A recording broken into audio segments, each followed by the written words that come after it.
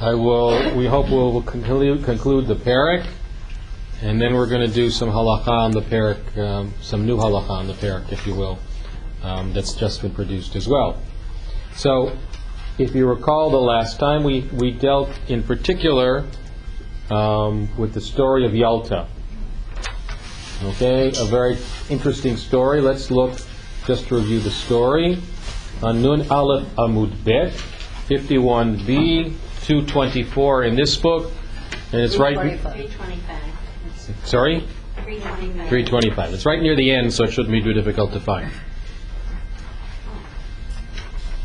So, the story is that Ula happened to be in the house of Rav Nachman. They had some bread that is say Birkat Hamazon, and he gave the course to Rav Nachman to lead it, and said, Amar le Rav Nachman, please, sir, give this cup to Yalta. Who is Yalta? Okay, she is the wife of Rav Nachman. Okay, so Ula now becomes a protagonist of saying, I don't want to do this, you give it to her. Amar le Hachi Amar Rav Nachman, Ein privitna shel isha mitbarech mi privitno shel ish. Her childbirth, her ability to give childbirth, is only blessed because of his abilities. And then we have a little bit extra. Rabbi Natan Amer, how do we know it? Etc. That's kind of what we'll call in Sograyim, in the sense of putting brackets around it. We just have an explanation. Now we come back to the story. Adhachi Sham'a Yalta. She heard what was going on. Kama bezehira. She got up very quickly. Ve'alta lebechamra. She went to the wine cellar. V'tvara arba ma'ad danef techamra. And she broke apart 400 casks of wine. Amar le Rav Nachman. So get another cup. Let's do it again, kind of thing. Amar le Rav. Okay. Shalach la kol ha'ig negav navga de birkatahi. So basically he said, look, if you don't drink it, you can drink from the wine that's there as such. Shalchalim yadurei milei mi smart tute kalme, which is a very difficult thing. Says from things come out of different things, and from smart tutim, from rags come out vermin. Okay, so that's the story. So let's just review the story itself. You have your hand up, or just no? Okay, sorry. So let's review the story itself. Okay, Ula's at Rav Nachman's place. Does Birkat Hamazon with the yayin, and rather than giving it the cup straight to Yalta, he says, Rav Nachman, you give it to Yalta. She's affronted. Then the Talmud says, why? Comes back and she's so affronted that what happens? She goes, smashes apart these the caskets of wine. Rav Nachman tries to make peace, and she sends back this horrible thing. Okay? How dare you, etc. You can't tell if it's against Rav Nachman, can't tell if it's against Ula, presumably it's against Ula, etc. That's where our story ended.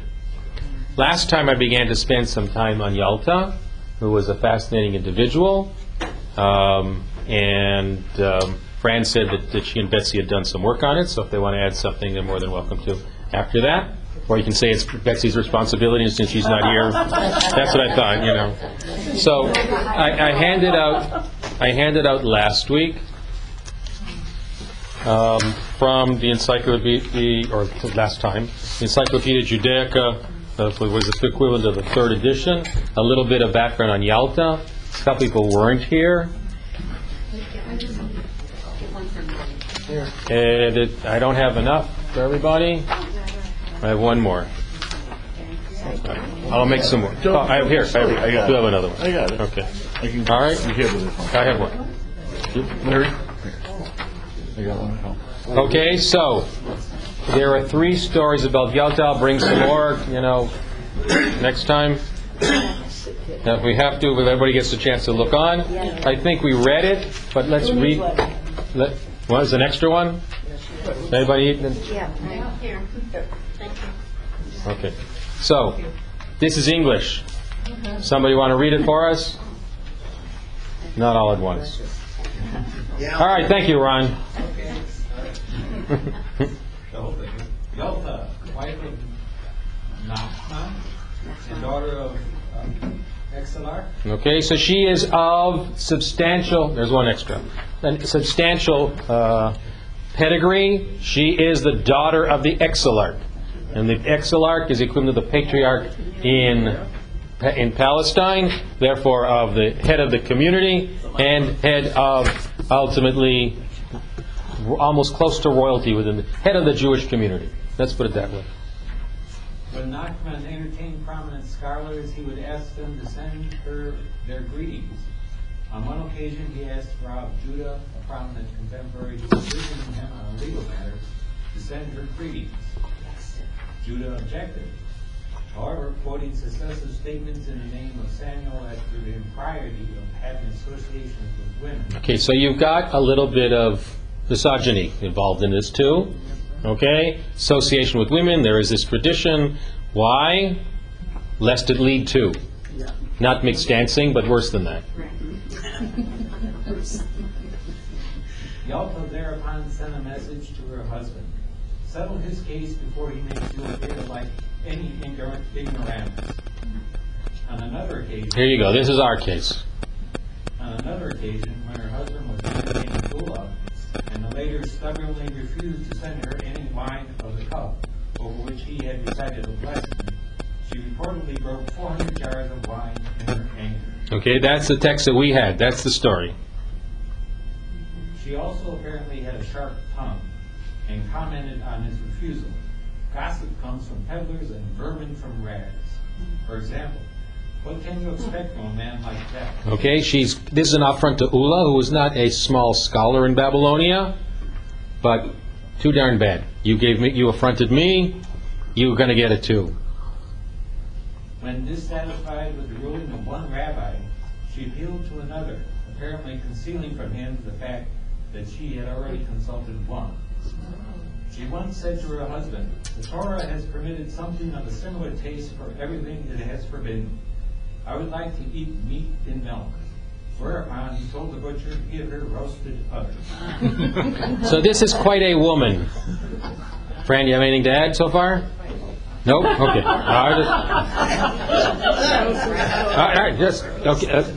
There's 3 or 4 places where she's mentioned. Again, unusual to mention a woman in a Talmudic story. Okay? Besides Bruria, there's a few that we always take out as, same as we do in the biblical times. Deborah, some of the matriarchs, etc. Hannah. Okay? But so it's an unusual story, and therefore you need some background. So I did spend a little bit of time the last time looking for research. I found this interesting one, which came from Chabad.org, on the 400 barrels of wine. And you'll see the interesting justification that they give. There may not be quite enough, so if the couples can share if necessary. I'd appreciate it. There may be and there may not. I'm just not sure. We'll share.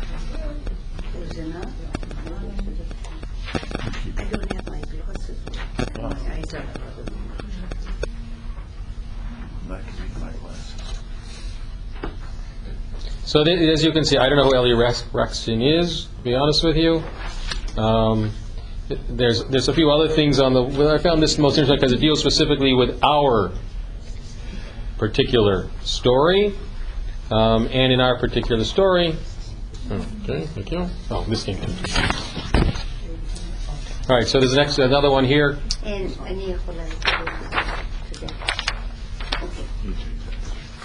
All right. What's her father's name? What is her father's name? I forget who her father is. You can just call him your excellent. Abba. Yeah. No, I just don't remember who they don't say it, so I'm not positive. Okay. Again, somebody want to start reading for us? There are a few women. Thank you. There are a few women named in the Talmud. One is Yalta, the wife of Rav Nachman, a third-generation Babylonian Amorah and the daughter of the Reish Galuta, the leader of the Jewish people in the diaspora. Her husband allowed her to be carried on a sedan chair on Shabbat, though this is generally a forbidden act, since she was a great person from the public meeting. Okay, now that story's not mentioned in the story here. So she was given a great deal of honor by her husband, doing something against the laws of Shabbat, because presumably of her pedigree, who she was. Ancestry becomes the important thing, not because she wasn't necessarily a scholar, okay, though she was involved, as we see, in some disputations, but because of her pedigree, her yichus. Okay, why don't we just do paragraph by paragraph and go along? Nina. One time, Rab Nachman and his wife Yalta hosted the sage Ula. After eating, Rab Nachman honored Ula with a recital of grace after meals. It's a mitzvah to recite the grace on a cup of wine and then share it with the meal participants. This cup of wine is called Kos Shel Bracha, cup of blessing. After finishing the blessings, Ula sent the cup of wine down the table to Rab Nachman for him to partake in the mitzvah. Rab Nachman said, "Let the cup of wine be sent to my wife Yalta." Ula responded that it wasn't necessary because a wife receives the blessing from the Kos Shel Bracha via her husband partaking of the drink. Since the cup had already been given to Rab Nachman, it would be wasteful to give Yalta a drink as well. Okay, everybody with us? That's the story. Go ahead. When Yalta heard Ula's response, she became angry and went down to a wine cellar and broke 400 barrels of wine. Recognizing his mistake, Ula sent another cup of wine to her with an appeasing message. But Yalta rebuffed him, saying, "All your words are as meaningless as a peddler's tale." There's so much more modest. All right, so much what? Modest here. what? They say such modest words here. Yeah, right. This is, Chas v'shalom and Chabad, that they would use these kind of words. Yeah. So, okay. Now, again, what it says here, that Ula is the one who goes ahead and tries to do it. All right, and to stand and to kind of make a appeasement. What does it mean, peddler's tale? I don't understand. I think that's what you think. What? I couldn't hear. Sorry. What does that mean? Useless is a peddler's tale. What does that mean? What's this? Well, peddler's tale means the yichus of a peddler is you know what, and a tale is don't believe him. Does he mean salesman? Don't believe a salesman. I think No. In other words, what you say, don't give me that. You know? The line from the Talmud. exactly. You're just It's a quoting. nicer way to say what it said. Right. And rags are good for rags. Right. In other words, who the heck are you? Come vermin. Instead of saying that they. Right. This one is Lashon Nikiya. Yeah. All right, just do the next little paragraph too. Oh, right. Yeah. Now Yalta was very upset with Ula's actions, but how could such a holy and special woman act in such I mean, come on. Women don't act like that, do they? Especially, I don't want to deal with that. Holy and special women. How could she just go and destroy 400 barrels of wine? Was she really that great a woman? Yalta was indeed a great woman. She was appropriately upset that the Kos Shel Bracha wasn't sent to her. She desired only to partake in the great mitzvah. To demonstrate that her desire was for the mitzvah, not the wine, she smashed the wine in the cellar. I'm not sure I get that. That's It's still Bal Tashkit, as we'll see in a moment. What does it mean that since she wanted only the bracha, she smashed all the wine? In other words, she didn't want to drink the wine? Is that what it's supposed to say? Right, it's sort of apology. about the wine. It wasn't about the wine, it was about the bracha. Yeah, well, Like it's that a sort of great way to apologize. say it. I'm not sure I agree with that interpretation.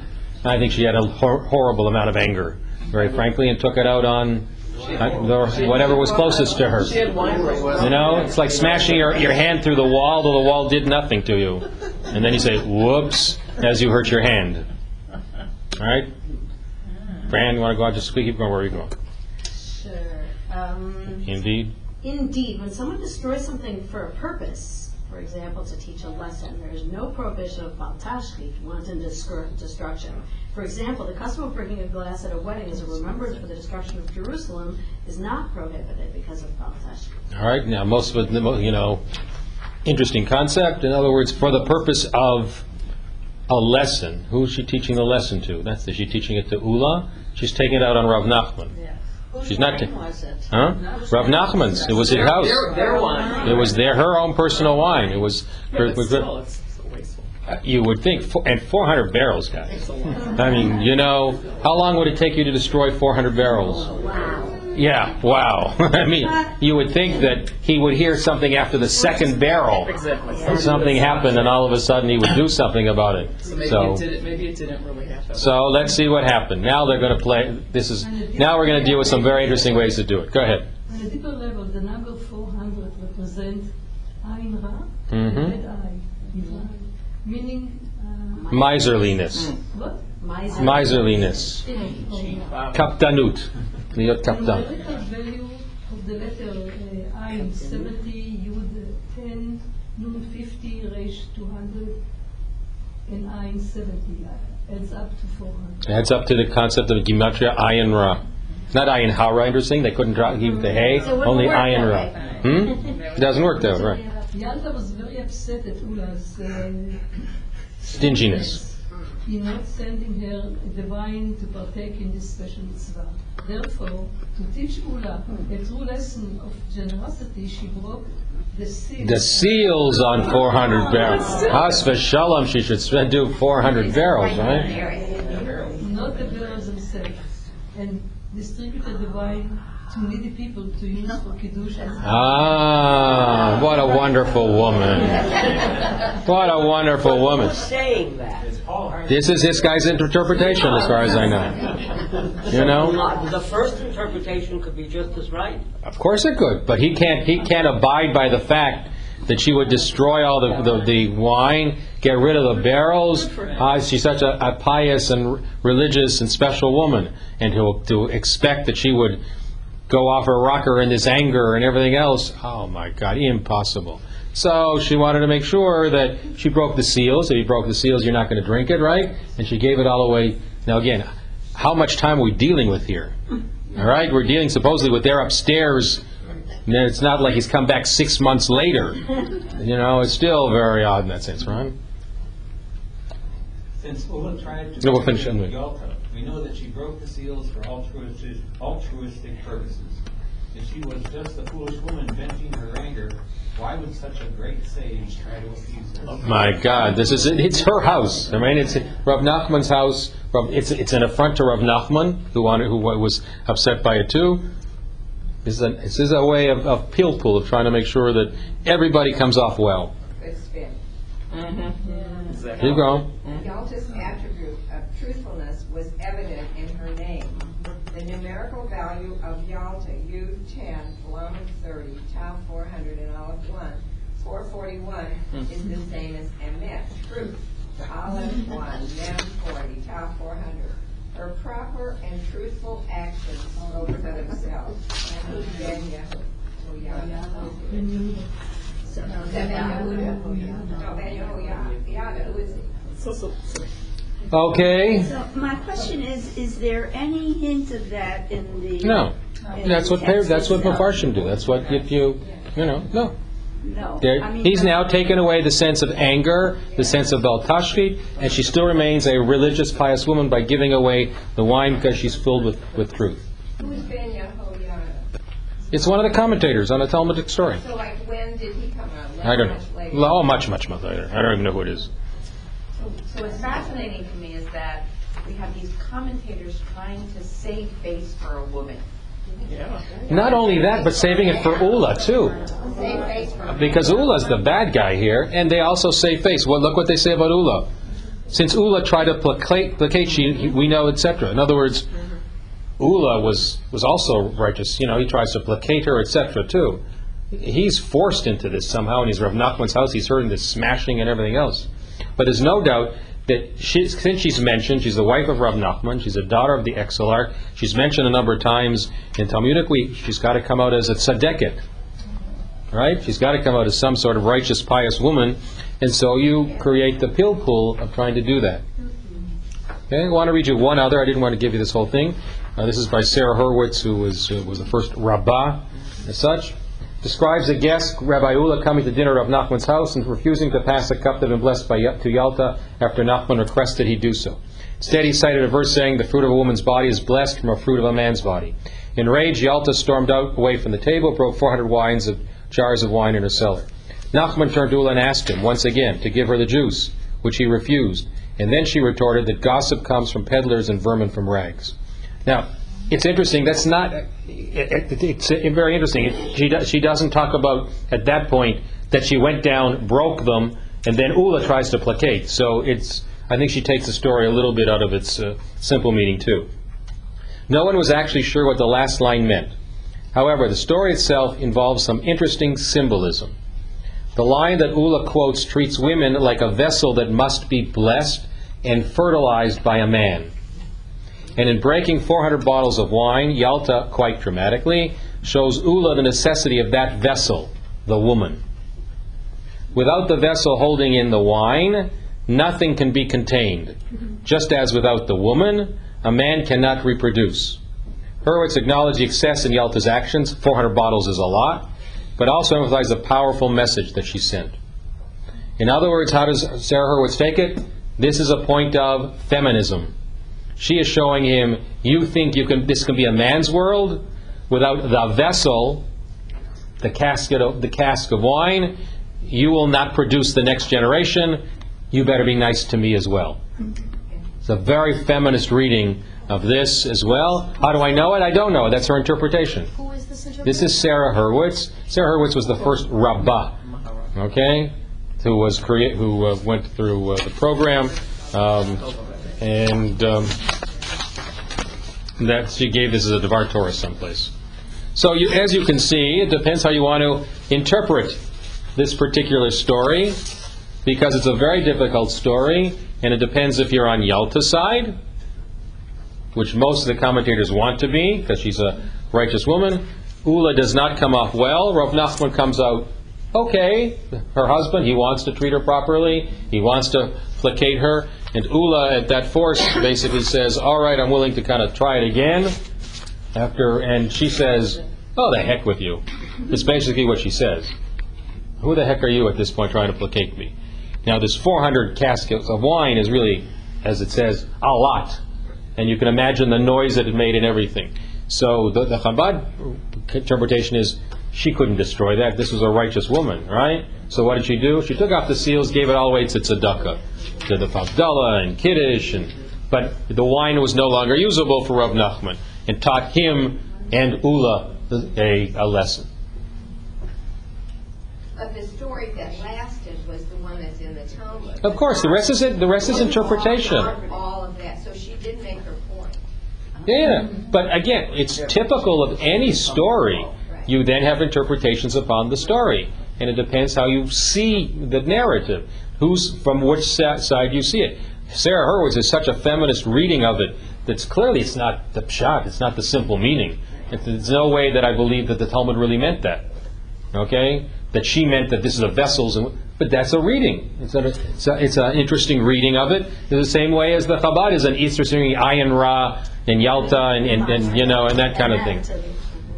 Yes. If the wine was not usable after the seals were broken, why was it usable for the other time? See what? In other words, if you in your wine cellar, which of course you have one, of course, Bob goes down and opens a seal and leaves it there.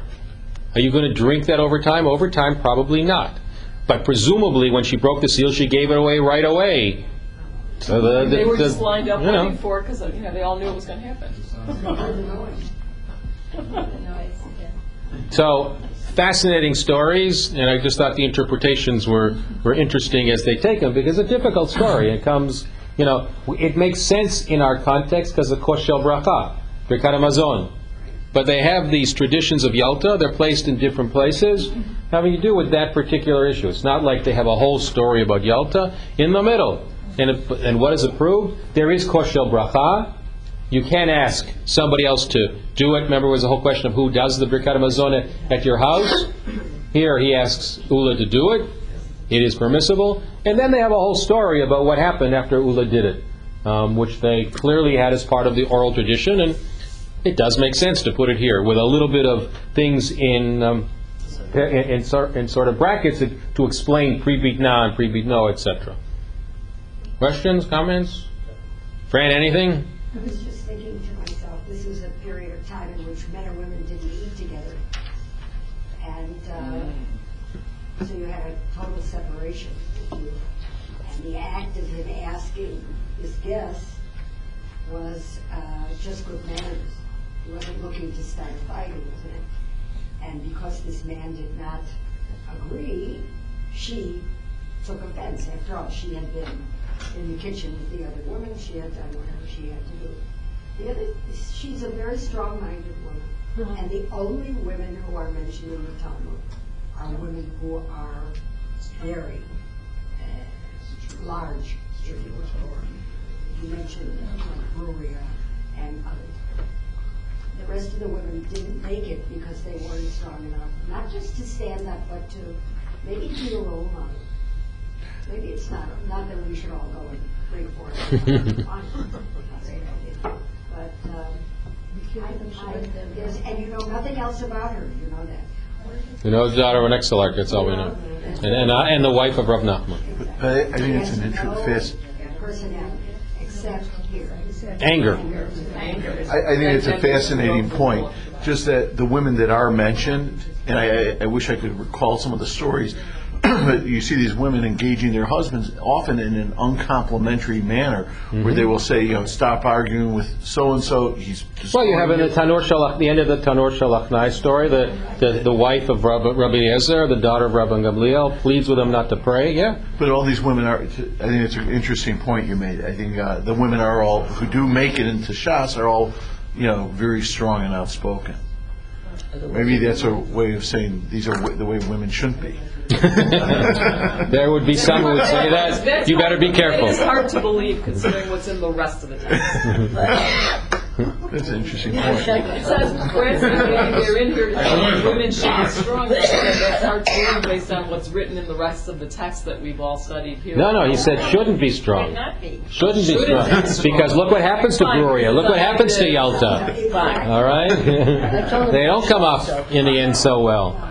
There's an affront here to her, but you have to be able to say, look what she did. Was that appropriate what she did? You may have anger, but to take it out that way. In Brewery, as you know, there's a whole story in Rashi about she was led astray by one of the students of Rabbi Meir. So maybe the lesson is, maybe you shouldn't be so outspoken and so strong. Maybe the lesson is we're all human. Again, that's what the story's saying, that they are what they are, and then you add your own interpretations from where you sit or where you stand. And nothing is different in life to this day. Is there some kind of explanation of what got included and what didn't get included? We really don't know.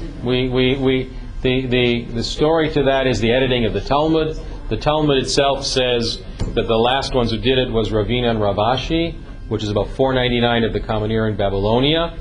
We know historically that's not correct. There's a whole group after them known as the Saboraim, who are the editors. It's not really edited till probably the 8th or 9th century. Scholarship tries to go back to the original source to see what may have been originally. Shama Friedman was one of my professors in Israel and was a professor at the seminary for many years. It's his shita to try to go back to the very source. David Weiss Halivni as well. What was the original text? Because then you have layers upon layers to get to the text. And when you get the layers upon layers, that's when you kind of move from what may have been the original argument to other arguments. And the second thing you have to understand is this was all oral. This was an orality issue. It was not everybody was religious. It was teacher, disciple, small group people, symposia, even in later times as such. And so the additions are much later when the editing is done. We don't know how it's done in the same way as we don't know Rabbi Yehuda Nasi, and that's an hour lecture, of how it was done to get the Mishnah together. And you can't see it as a book. There was no printing. As Lieberman, I think, correctly proves, it means there was an authoritative text, not a book. It's not like you write a book, you publish it, and that becomes the text. There was no text. It became the oral tradition. And what happens, of course, is there were different traditions. This is why the Talmud goes back forth and everything. So it's very difficult to know what was included, was not included, and who did it. That's what Talmudic scholarship still is about. Was there any copy written down? No, there was no writing per se as such. There eventually were scrolls, but if you look at the Talmud, how many scrolls would you have to have? A lot. Right. Okay. 400 barrels worth. So there's no, it becomes an authoritative text. Eventually, you get a scroll, but again, when you have a scroll, how are you going to produce those scrolls? We know of monks in the Middle Ages sitting for their entire lives reproducing scrolls. That's what you had to do. Copy immediately. You make mistakes. That's why there's manuscripts, and that's why there's different readings. And in order to do real scholarship, you have to go back to the manuscript. There's a whole set of books known as Dikduke Sofrim, which are all manuscript changes in the Talmud. If you really want to do Talmudic scholarship on the highest level, you have to take that and look at the different manuscripts. Check with perhaps with the Yerushalmi, with the Jerusalem Talmud. Is there a comparative text? Is there a text in some of the halakhic midrashim? That's part of the problem. So if the way I'm studying with you is more of a literary kind of approach, let's take it as it is, try to analyze each one, what are we learning from it? It's not what I would call, it's not the approach of the academic, PhD kind of study that's going to go on, and it's not the yeshiva approach, which is the text is what the text, let's see what it says halakhically, and move to what we call the Rishonim, to the commentators before the Shulchan Aruch, or the Achronim after the Shulchan Aruch, etc. I've been teaching it, I hope, appropriately in my style, more of a literary kind of approach, and we're learning halacha from it as well, but not beyond that. Yes, ma'am. I have a question for my own information. When they carried Yalta on a chair, it's not permissible on Shabbat. Are there other things that, for people of great renown, do things that are not permissible on Shabbat? Yeah, there are some things, but known as Horat Sha'ah for specific thing. I can't give you an exact thing. You do have Rabbi Yoshua coming to Rabbi Gamliel on the day that he thought it was Yom Kippur, carrying things, etc. So we have the issue of carrying, you have the issue of perhaps Tchum Shabbat, the 2,000 cubits, etc. Why he allowed it, etc. It says basically because she's such a special woman. Now that's a lousy answer.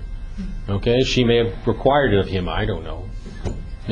This was one tough lady. This is one tough lady, and you have to take it as such. Maybe she was handicapped. Mm-hmm. No, I don't think so. I'm not saying no, but I don't think so. You hear about people's private scrolls, Tamaim in particular. Have they ever uncovered any of these private scrolls? We don't have anything. It's just almost more... We have manuscripts. Okay, that's it. You don't have scrolls as such. And again, you have things from the Geniza, you have things from the Dead Sea Scrolls, but, Dead Sea Scrolls are mostly to the biblical world. The Cairo Geniza is mostly to the medieval world. That period of time we have very little. Very little. There's something... Am I right? Yes and no. Okay, please. In Babylonia, you only have tablets that were written in Akkadian. Well, no, but not Talmudic times. That's more biblical times in terms of Akkadian. Yeah, biblical, yes. No, I'm talking Talmudic times. In Talmudic times already, you did have scrolls. The tablets already is, right, biblical times, clearly. The Akkadian, Ugaritic, Sumerian, right. And we have found some of those, because they were in tablet form. The problem with the scrolls is, they don't survive unless they're in, like, into the dry climate of Egypt, or right by the Dead Sea. The rest, you'd get destroyed. That's the problem. So, yes. I guess this point here, where she was carried on a chair, which was generally a forbidden act, since she was a great person whom the public needed. We were reading in the Haftorah last week about David, who did strange things with... Dance before the ark, yeah. Right. Now, clearly, that was not considered a nice thing. It wasn't considered by Michal, at least, by his wife. Well, all right. But nevertheless, is it true then, is it common that great people can be excused in their behavior? Not from the sermon. The great writers of Talmud accept it. So not from the sermon I gave this past Shabbos, for sure. That would be that'd be exact opposite of what I said this past Shabbos. Okay, so that would be number one. So number 2. You know what I'm trying Yeah, to no. say? What I'm suggesting. What I'm suggesting is no. Except No. immoral behavior. No. But not immoral. No. but Inappropriate. I would say no, and I would say, as I did this past Shabbat, prominent leads not to privilege, but to more responsibility, and that's the way they took it as well. Except those who did.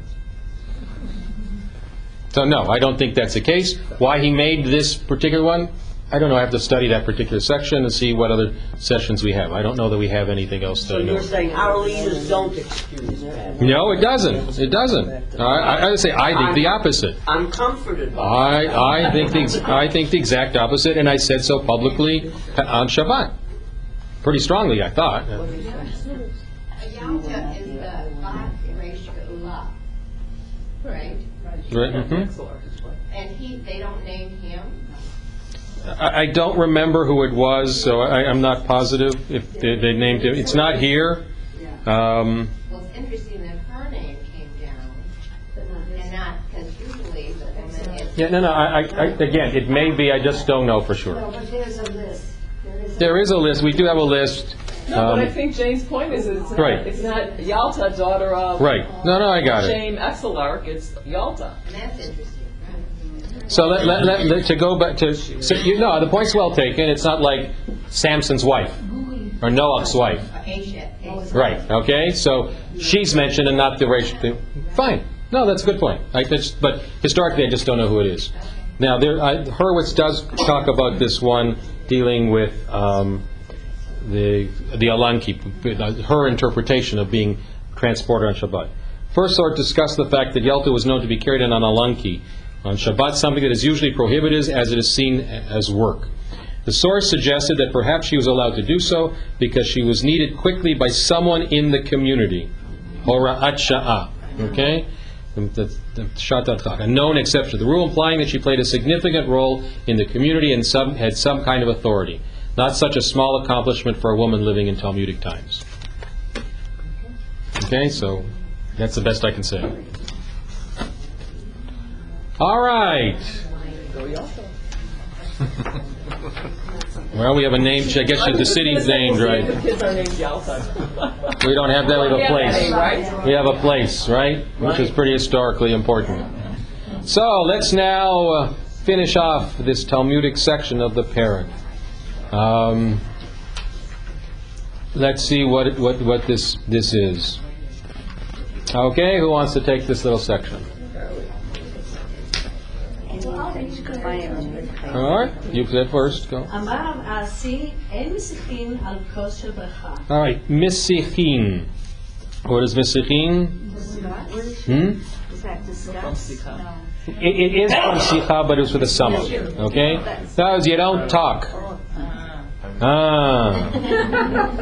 During Birkat Hamazon, you don't talk, basically. It's all a bracha. From the beginning, remember using it for the bracha at the beginning? And you're saying Borei Pri Gafen at the end. Think of Sheva Brachot as an example.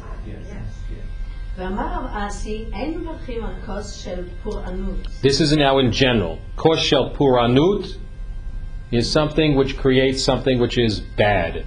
If you will, we'll come back to see what that means.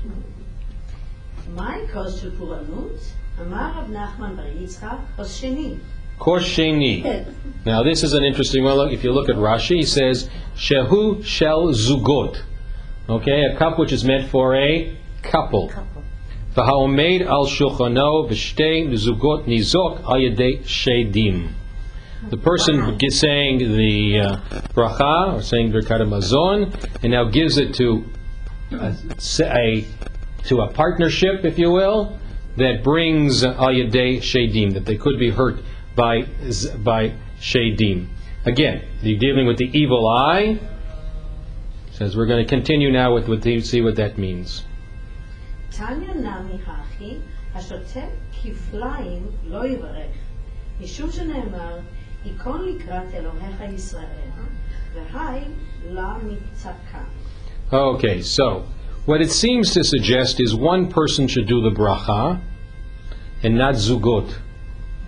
Okay, hashotek kiflaim lo yivarech. Okay, so and it says mishum hikon likrat Elohecha, Be ready in the singular to meet your God. V'hai lo mitaken, and this doesn't perhaps lead it that way. It's not an individual thing, and therefore perhaps the evil eye can come into it. Okay? Is that, I don't know if the way they understand Yeah, it. it says, as drinking an even number of cups of wine is dangerous due to demons. So that's an evil eye. Okay? So for us, that's just so foreign. yeah, clearly it is, but again, we all have our superstitions, and anybody who says they don't has their own superstition. Sorry. אמר רבי אבאו ואורי לה במצניתה תנא, האוכל ומהלך ברך מעומד, וכשהוא אוכל מעומד ברך מיושב. Now, okay, so this is interesting. Ochel umehalech. How many of you what we call grazing, right? Eating is and you walk. I do this a lot because, of course, it goes right down to your feet, and you don't gain any weight, right?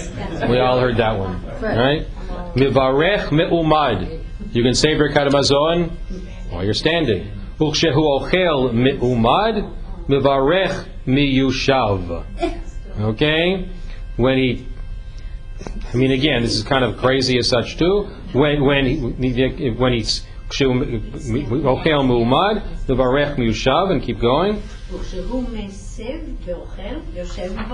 And when he sits down, literally, hasabah, you already know, reclining. That's how they used to sit in those days, right?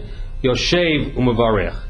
And so there's different ways of doing it: standing, walking, sitting, reclining. Finally, vehilchata.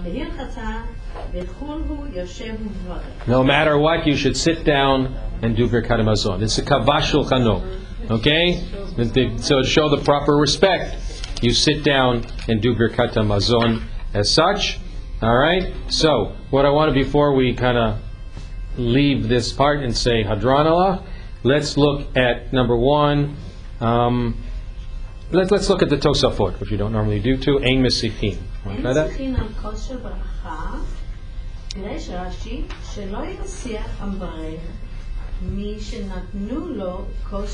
Yasiach dat means he shouldn't. His mind shouldn't waver. Okay, he should maintain full concentration. Remember, we had about saying kiddush and such. You're supposed to look at it in full concentration. Who adin? הדין המסובין שאין רשאים להשיח Diba'ina, that you need, sarich. Shomea umashmiya. Okay? That you can't let your minds go astray. The person who does the bracha and the person who listens. So officially, for instance, when you get to a Shabbos table, you can say, does anybody want to do kiddush? No, you can be motzi mi.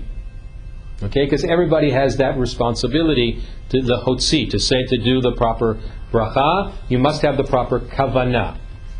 Okay, so it used to be the case in my parents' seder, everybody did kiddush. Everybody had a chance, at least when we were kids. Eventually led to my father Hashem leading kiddush. My custom now is to get to the Pesach seder and say, does anybody want to do kiddush? No, you do it. They've given me permission. They're now mitkaven in order to do kiddush.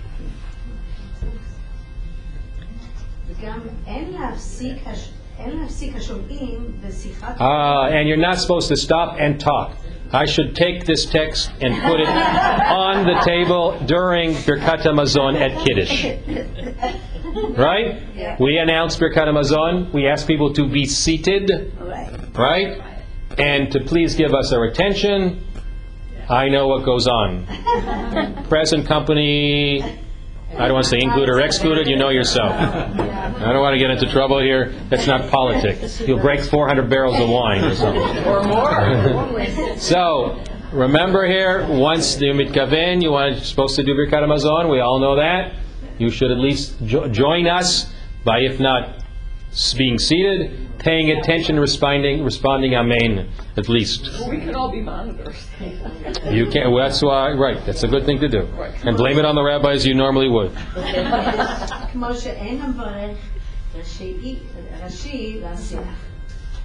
Especially even like the person who's doing it. But it means everybody now who's part of the experience. משמע 9 תקיעות ב9 שעות ביום. יצא. This has to do now with the blowing, right? You're supposed to, remember we had it in Rosh Hashanah, you're supposed to, even if you walk behind the place and you hear the tkiyot, you're supposed to be, you have only good if you have mitkavein, if you have intentionality. So even if you hear different sounds throughout the course of the day, you can still fulfill your obligation. יצא. משמע שהשומע סך בינתיים ואפילו יצא Okay, so even though when you hear the Talmud says that if you hear different voice sounds throughout the course of the day, and you can still fulfill your obligation, clearly you lost your intentionality in the middle. Lechatchila, a priori, that's not appropriate. De facto, it may be appropriate. It may be acceptable. ומיהו נראה דהיינו דווקא בשעה שהמברך שותק מעט בין ברכה לברכה. Okay, that sees perhaps there that maybe you were quiet at least from the bracha to the bracha, meaning you showed intentionality for the bracha. Maybe then you talked after that between the sounds, but the main thing was the bracha. But what is Birkat HaMazon? It's all bracha. So you have to pay attention to the whole thing. Now we've said already, you had to say certain things, remember? Al Aretz Val Hamazon, V'nei Yerushalayim, etc. אבל בשעה שהוא מברך, אם הוא מדבר אפילו בדיעבד לא יצא. בדיעבד ex post facto לא יצא. So, הלכתה דכולהו. בהלכתה דכולהו יושב מברך, לפי שברכת שברכת המזון דאורייתא, החמירו בה להיות יושב. Since Birkat HaMazon is v'achalta v'savata v'erachta comes from the Torah, they made it more stringent, and you have to be seated. Meaning, once you're seated, if you're walking, I can tell you, the people who are seated at the Kiddush will mostly participate. The people who are standing and walking around, forget it. Forget it. Do you think a lot of those people haven't washed? But they have to be quiet. Anyhow, at least they're supposed to answer to the Rabbotai Nevarech and Hazanat HaKol to say Amen. And you should be seated for that, is what you're saying. They don't have to be seated. At least they're quiet. Okay. If they haven't watched, then they don't say Birkat HaMazon necessarily. We'll deal with that separately in the next couple of weeks. Thank you. שהרי 10 דברים נאמרו בו, מה שאין כן בשאר. Because we had different kinds of things that you had to do. Remember, having to do with the cup and everything else, and had to be clean and etc. So there is a certain level of sanctity and holiness attached to it. And that notrikon, anybody know what notrikon is? It's an abbreviation. An abbreviation. Okay? ואכלת ושבעת שב את ברכת המזון מפי רבי משה Albert. I have no idea who Rashi Albert is. Must have been a Tosfos. It says v'achalta v'savata. Okay, b'berkat hamazon. Take the word savata, right? Take it into shave it. Okay, meaning each word stands now for another word. B'berkat hamazon. Okay, birkat hamazon. You're supposed to be sitting properly for Birkat HaMazon. That's what Notrikon is. I haven't done it yet. Where to get there? Okay? Because we're not finished. I won't do Hadran until we finish it. So now let's go to the Orach HaHalacha, where it says Ein Mesichim. אין מסיחים. אסור לברך לדבר. משעה שאחז כוס הברכה עד הברכה. Okay, the halacha first of all is that the person holding the wine doing Birkat HaMazon shouldn't talk in between. And the Rama adds, ויש אומרים שאף המסופין לא. Even the people sitting around the table. And the Mitsubin, you notice again, they're sitting. Maybe reclining, but sitting, not standing. Go ahead. ברכת המזון יושב. In any way that you ate, standing, grazing, walking back and forth, tzarich levarech b'shiva, which is why ultimately, most people are standing during Kiddush, I tell people to be seated for Birkat HaMazon. Either you're literally walking and eating, not walking around the table, but walking and eating, where there's no place to sit. Now we can all say it together looking above. Hadran Allah shlosha al she'achlu. Hadran means we will return to you. We will return to you this parak of shlosha she'achlu. Okay? So, what's left to do on the parak itself is, it's really on the sikum, the parak Zion. It looks like they mixed it up here, at least in my book. Okay, it should be the divrei sikum, the parak Zion. Turn the page. Okay, those who have this, it's not in the other, it may be in another book, I don't know. The summary to the 7th chapter.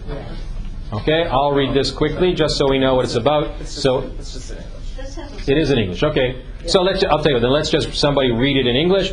This will be on your test. So please listen carefully. This is all of what you've studied. I'm not taking anything so far out of the context of what you've studied. So I would expect that everybody will know this properly. So we'll do it in English for those who don't necessarily have it. So nobody has any excuse whatsoever when the test comes. You think after 30 years I'm not going to give you a test. Watch out. All right. So you want to restart? Marcy, you want to start? And we'll I don't have. you don't have the English, okay. I'll start. Now let's. Who has the English on this side? Anybody? All right. So why don't we start with the English? Go ahead. This chapter dealt with the halachic determination that any meal in which several people were established as part of the group partaking of that meal requires a zimun. Due to the significance of this mitzvah, members of that group are forbidden to separate and recite grace after meals individually. Okay, we had that. You remember, if you're eating together, you have to stay together. Yeah, that makes sense. With regard to the details of the halachot of zimun, although there were sages who sought to add to the details of the zimun formula, the conclusion reached in this chapter was that in terms of the number of participants, there are but 2 formulas. The standard formula recited in a quorum of 3 diners, and the formula that includes invocation of the name of God when there are 10 or more. That's 2.5 lines in the Hebrew. I mean, this is clearly a much larger reading of it. Yeah. Continue? Yeah, I guess. Go ahead. Okay. I guess Due to the affinity of the zimun blessing to communal prayer, which requires a quorum of 10 men, it is understandable why women were totally or at least to a large extent exempted from it. Although various sages sought to integrate the zimun blessing and the grace after meals into one cohesive unit, ultimately they remain separate. Grace after meals is a distinct unit comprised of 4 blessings, even when it is not preceded by a zimun. Okay, is that the end of the paragraph? Mm-hmm. Okay. Fran, you want to read? No? Okay, Jerry? Within grace after meals, opinions differ whether the 4 blessings, who feeds all, the blessing of the land, who builds Jerusalem, and who is good and does good, are all of equal standing. Some of the sages held that all of the blessings are alluded to in the Torah. However, the conclusion reached was that the 4th blessing, who is good and does good, is a rabbinic addition, and the obligation to recite it is not on a par with the obligation to recite the first 3 blessings. I hope all this comes back to you in some manner, shape, or form. Okay. Some men. Manner, shape, or form. I didn't say... Although their establishment and formulation developed over the course of many generations, their source is the Torah itself. Is that the end of the paragraph? Okay. Although Nope. the halachic ruling is that in certain circumstances, one may You want to do it louder? one may bridge or alter the formula of those blessings. Their essence and certain key concepts, land, Torah, covenant, and life, are always required. A totally different area that was clarified in the course of the discussions with regard to zimun blessing relates to foods that have an element of prohibition associated with them, over which it is inappropriate to recite a blessing or to form a zimun. There are various details involved in distinguishing between the food items, however. However, fundamentally, the sages arrived at the following division. Over those items where required gifts were not separated or required action was not performed but nevertheless there is no prohibition to derive pleasure from them. One may recite a blessing. However, over those items where the failure to separate the gifts or perform the action results in a prohibition to derive pleasure from them, one may neither recite grace after meals nor receive a blessing. Okay, that's where they say it is, and that's where we're actually going to pick up next time. What I'm going to do with you is go a little bit off text.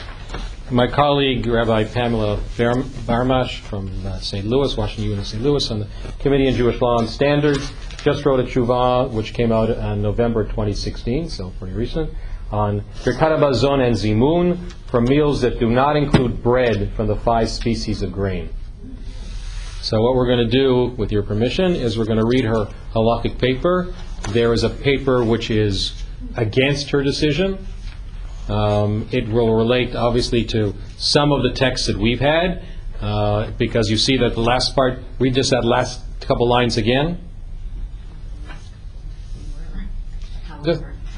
However, it's fine. However, those items where the failure to separate the gifts or perform the action results in a prohibition to derive pleasure from them, one may neither recite the grace after meals nor the Zimun blessing. Okay, so the question is, what is what's known as Kovea Seuda?